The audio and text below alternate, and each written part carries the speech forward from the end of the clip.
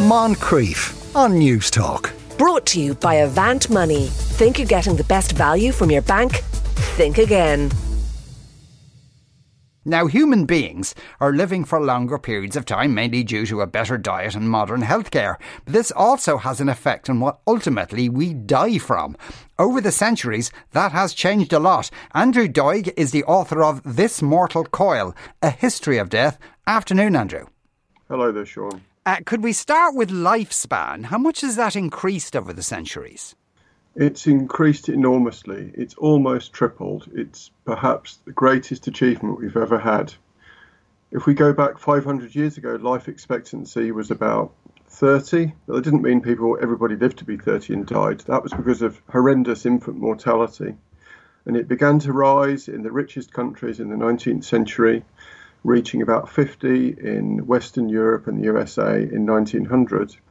And now life expectancy is, on average, in the world, 73. And in places like Ireland, it's well above 80. It's fantastic. Yeah, it's extraordinary when you think back that the human race survived at all, given life expectancy was so short in those terms.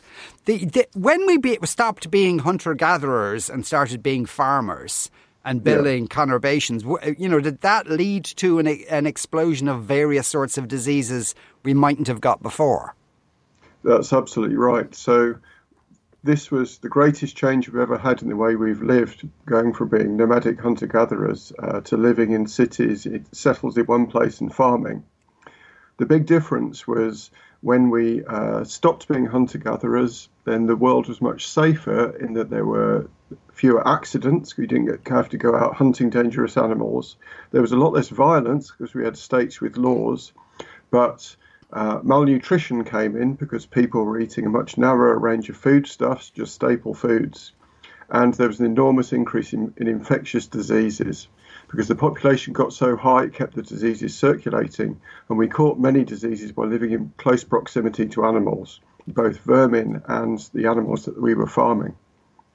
And was there any way of dealing with those diseases in those days? At the time, very little.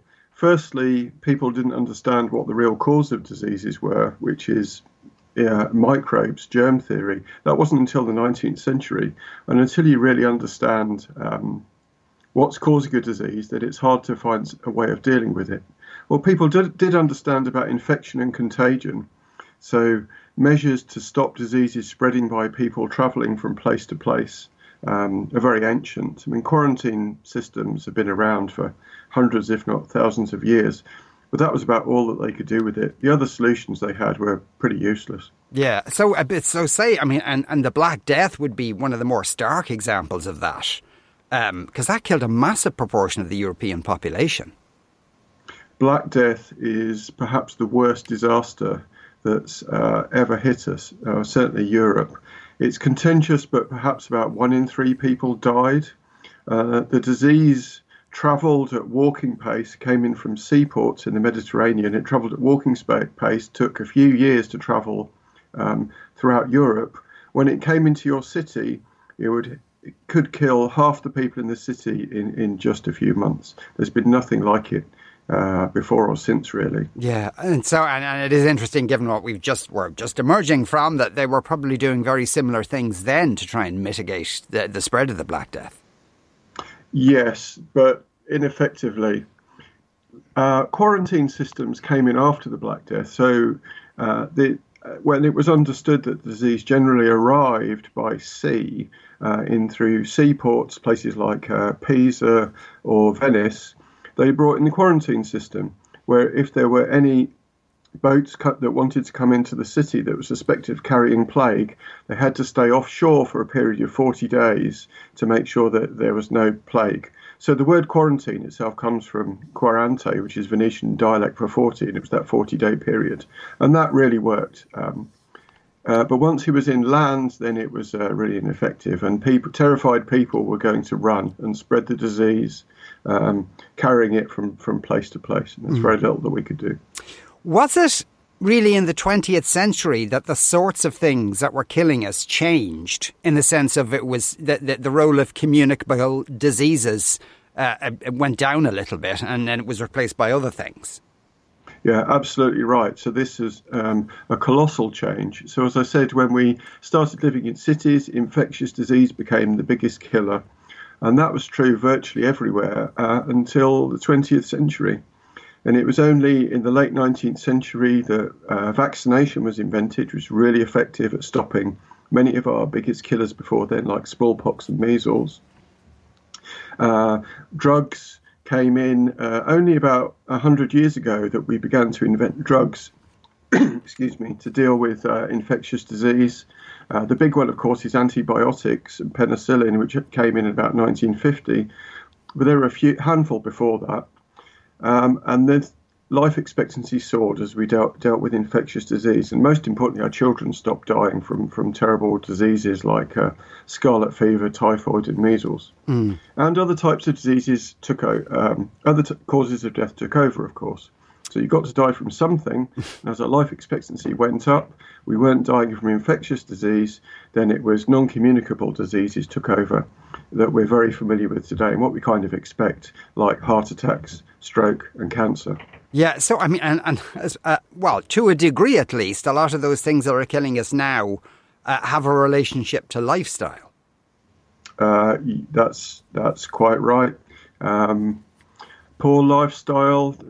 Our jobs. We drive to work. We sit around all day, maybe in front of a screen. We just don't have the active lifestyles that we used to have, and this has caused obesity, heart problems, cardiovascular problems. The poor diet we have also linked to cancer, stroke, things like this, and smoking, of course. Smoking was a disastrous invention. The cigarette was only invented in the late 19th century, and most men were smoking by about 1950 in the Western world, which has had a terrible effect on our health. The increase in lifespan, is that slowing down, or will it continue at the same pace, do you think? Okay, at the moment it's actually dropping because of COVID. But if you take the long view, we'll always have new infectious diseases appearing from time to time, new strains of flu and so on. They're blips if you take the real long view. And I think in a year or two, COVID won't be too much to worry about. So if you smooth out these dips caused by infection, then a lifespan is still on an upward trend. At the moment, in rich Western countries like Ireland, as I said, it's well above 80. The highest life expectancy is Japan, above 85, and the trend is still going up. And that's despite, perhaps unhealthy lifestyles we might have, or even, something of an arms race when it comes to antibiotics and the things antibiotics are supposed to attack mutating, and then antibiotics becoming a bit less effective. Well, antibiotic resistance is sure to happen. This is simply evolution in action, and it can't be stopped. Any bacteria that happens to randomly have mutations, which means it can survive antibiotics, is going to produce the next generations of bacteria. At the moment, it's not an enormous problem, this resistance, but potentially it could be.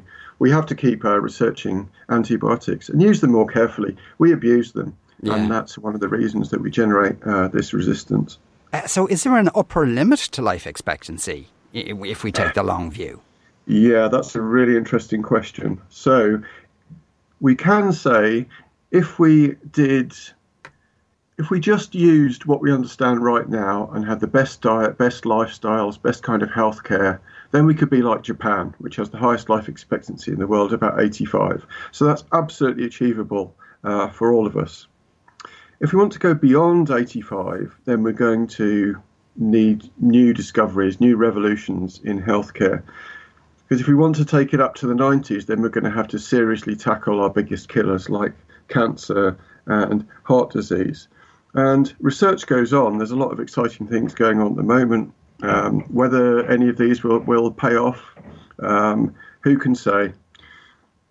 Well, I look forward to the two of us talking about this again in 40 or 50 years. Andrew Doig is a professor of biochemistry at the University of Manchester and the author of This Mortal Coil, A History of Death. Andrew, thank you very much.